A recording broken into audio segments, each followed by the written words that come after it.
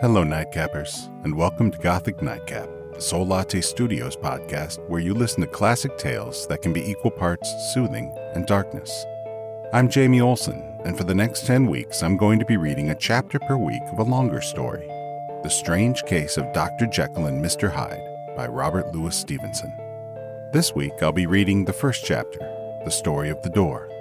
So get comfy, light some candles, pour something to drink, or maybe even fall asleep. However you want to relax and listen. We begin.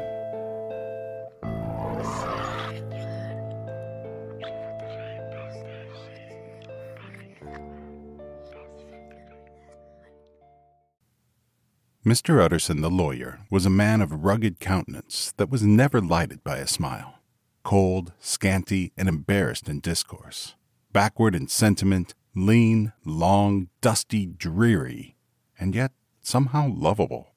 At friendly meetings, and when the wine was to his taste, something eminently human beaconed from his eye. Something, indeed, which never found its way into his talk, but which spoke not only in these silent symbols of the after-dinner face, but more often and loudly in the acts of his life. He was austere with himself, drank gin when he was alone, to mortify a taste for vintages, and though he enjoyed the theater, had not crossed the doors of one for 20 years.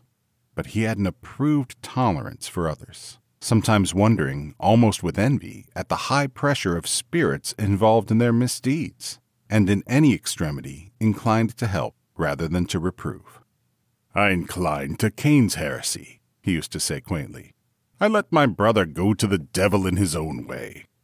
In this character, it was frequently his fortune to be the last reputable acquaintance and the last good influence in the lives of downgoing men. And to such as these, so long as they came about his chambers, he never marked a shade of change in his demeanor. No doubt the feat was easy to Mr. Utterson, for he was undemonstrative at the best, and even his friendship seemed to be founded in a similar catholicity of good nature. It is the mark of a modest man to accept his friendly circle, ready-made from the hands of opportunity. And that was the lawyer's way. His friends were those of his own blood, or those whom he had known the longest. His affections, like ivy, were the growth of time. They implied no aptness in the object. Hence, no doubt the bond that united him to Mr. Richard Enfield, his distant kinsman, the well-known man about town. It was a nut to crack for many, what these two could see in each other, or what subject they could find in common. It was reported by those who encountered them in their Sunday walks that they said nothing, looked singularly dull, and would hail with obvious relief the appearance of a friend.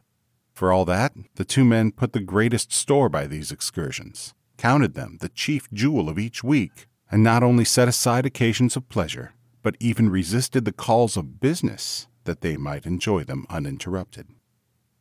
It chanced on one of these rambles that their way led them down a by-street in a busy quarter of London. The street was small and what is called quiet, but it drove a thriving trade on the weekdays. The inhabitants were all doing well, it seemed, and all emulously hoping to do better still, and laying out the surplus of their grains in coquetry, so that the shop fronts stood along that thoroughfare with an air of invitation, like rows of smiling saleswomen.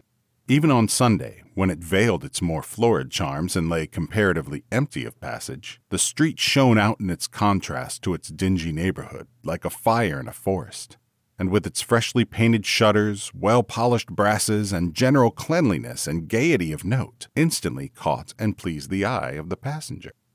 2 doors from one corner, on the left hand going east, the line was broken by the entry of a court. And just at that point a certain sinister block of building thrust forward its gable on the street. It was 2 stories high, showed no window, nothing but a door on the lower story, and a blind forehead of discolored wall on the upper, and bore in every feature the marks of prolonged and sordid negligence. The door, which was equipped with neither bell nor knocker, was blistered and disdained. Tramps slouched in the recess and struck matches on the panels. Children kept shop upon the steps. The schoolboy had tried his knife on the moldings, and for close on a generation no one had appeared to drive away these random visitors or to repair their ravages.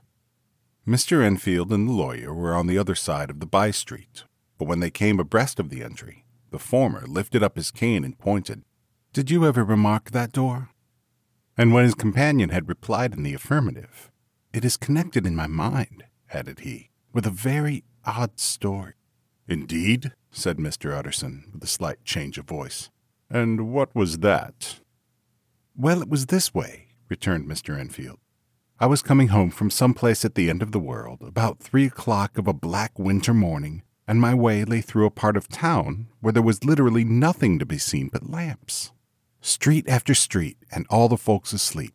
Street after street, all lighted up as if for a procession, and all as empty as a church, till at last I got into that state of mind when a man listens and begins to long for the sight of a policeman.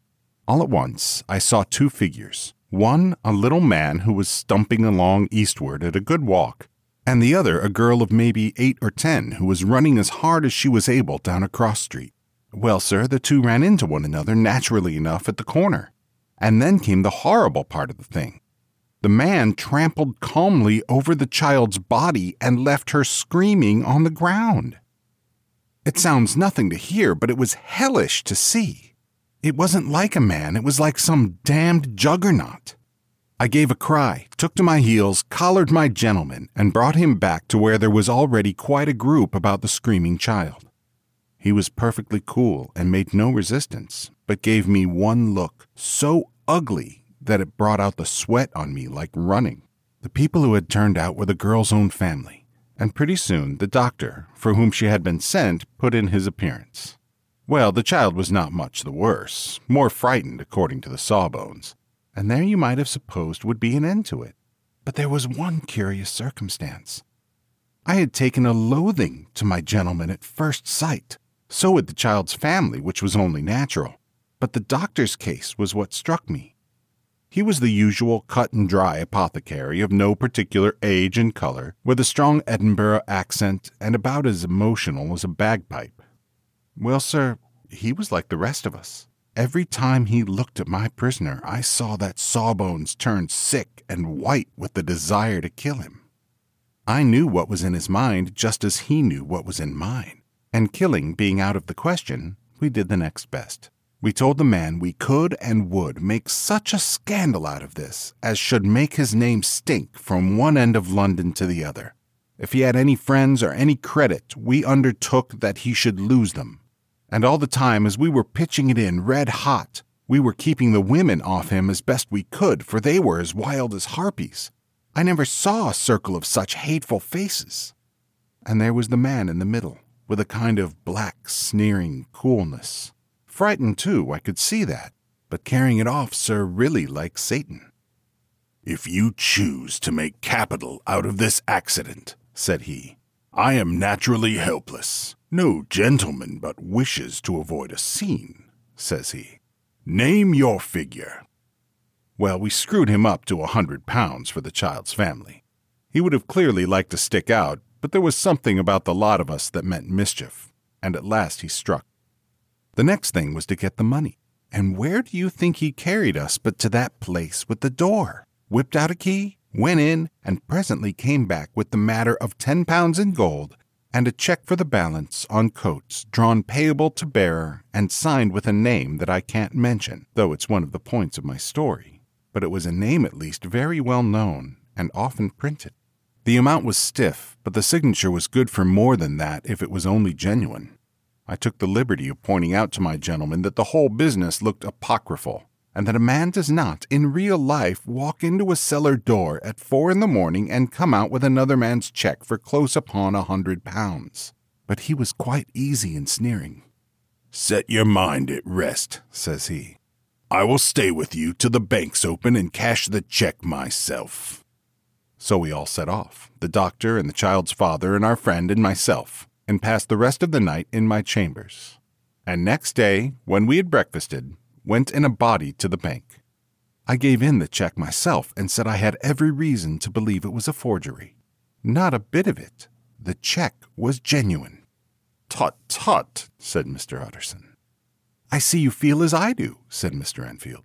"Yes, it's a bad story. For my man was a fellow that nobody could have to do with, a really damnable man.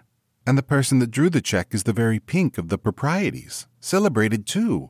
And what makes it worse, one of your fellows who do what they call good. Blackmail, I suppose, an honest man paying through the nose for some of the capers of his youth. Blackmail House is what I call the place with the door in consequence. Though even that, you know, is far from explaining all, he added, and with the words fell into a vein of musing. From this he was recalled by Mr. Utterson asking rather suddenly, "And you don't know if the drawer of the check lives there?" "A likely place, isn't it?" returned Mr. Enfield. "But I happen to have noticed his address. He lives in some square or other." "And you never asked about the place with the door?" said Mr. Utterson. "No, sir. I had a delicacy," was the reply. "I feel very strongly about putting questions. It partakes too much of the style of the Day of Judgment. You start a question and it's like starting a stone. You sit quietly on the top of a hill and away the stone goes, starting others. And presently some bland old bird, the last you would have thought of, is knocked on the head in his own back garden and the family has to change their name. No, sir, I make it a rule of mine.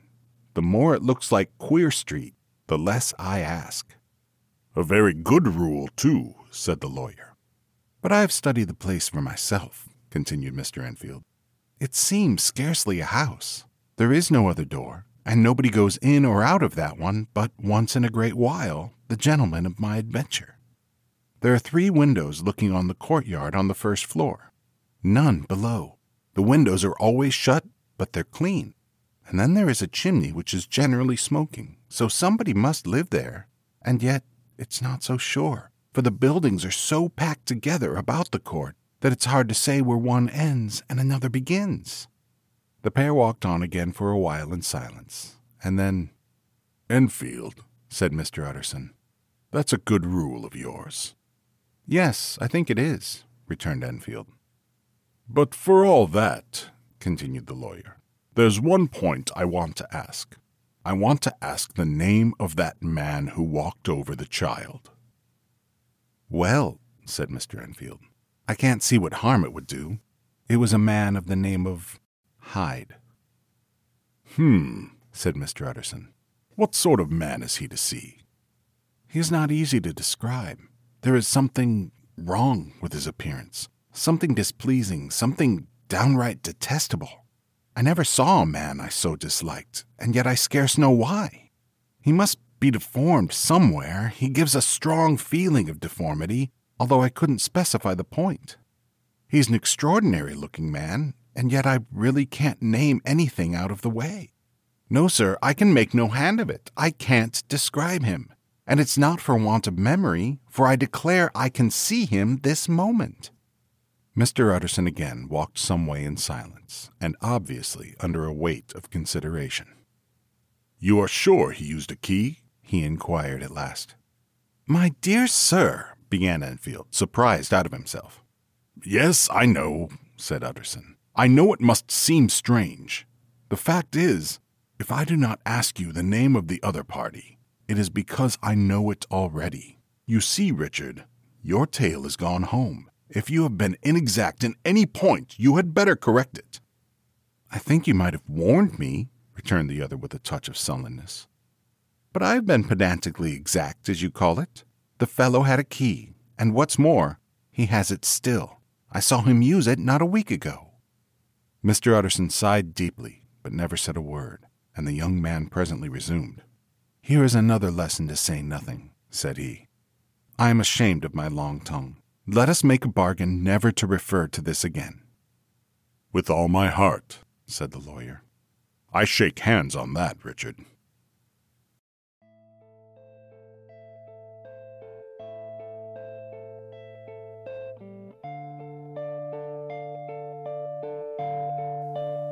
That was The Strange Case of Dr. Jekyll and Mr. Hyde, The Story of the Door by Robert Louis Stevenson, and thank you so much for joining me. Your response and support to this podcast has been amazing, and I'm so happy to share with you some of the stories I love to read. If you enjoy this podcast, please follow, rate, and review it to help others find us. Also, you can check out our website at solatestudios.com for more information on upcoming story schedules. I'd love to hear your ideas for stories to read. You can always send me ideas via a message on our website. The link is in the description. If you've also written a story you'd like me to read, that would be an honor. I'm Jamie Olson, and I recorded, edited, and produced the podcast, so if anything was wrong, it was my fault. Our cover art is by the incredibly talented Amanda Davini, and our music is Astra by Core Discovery. Again, thank you, and pleasant dreams.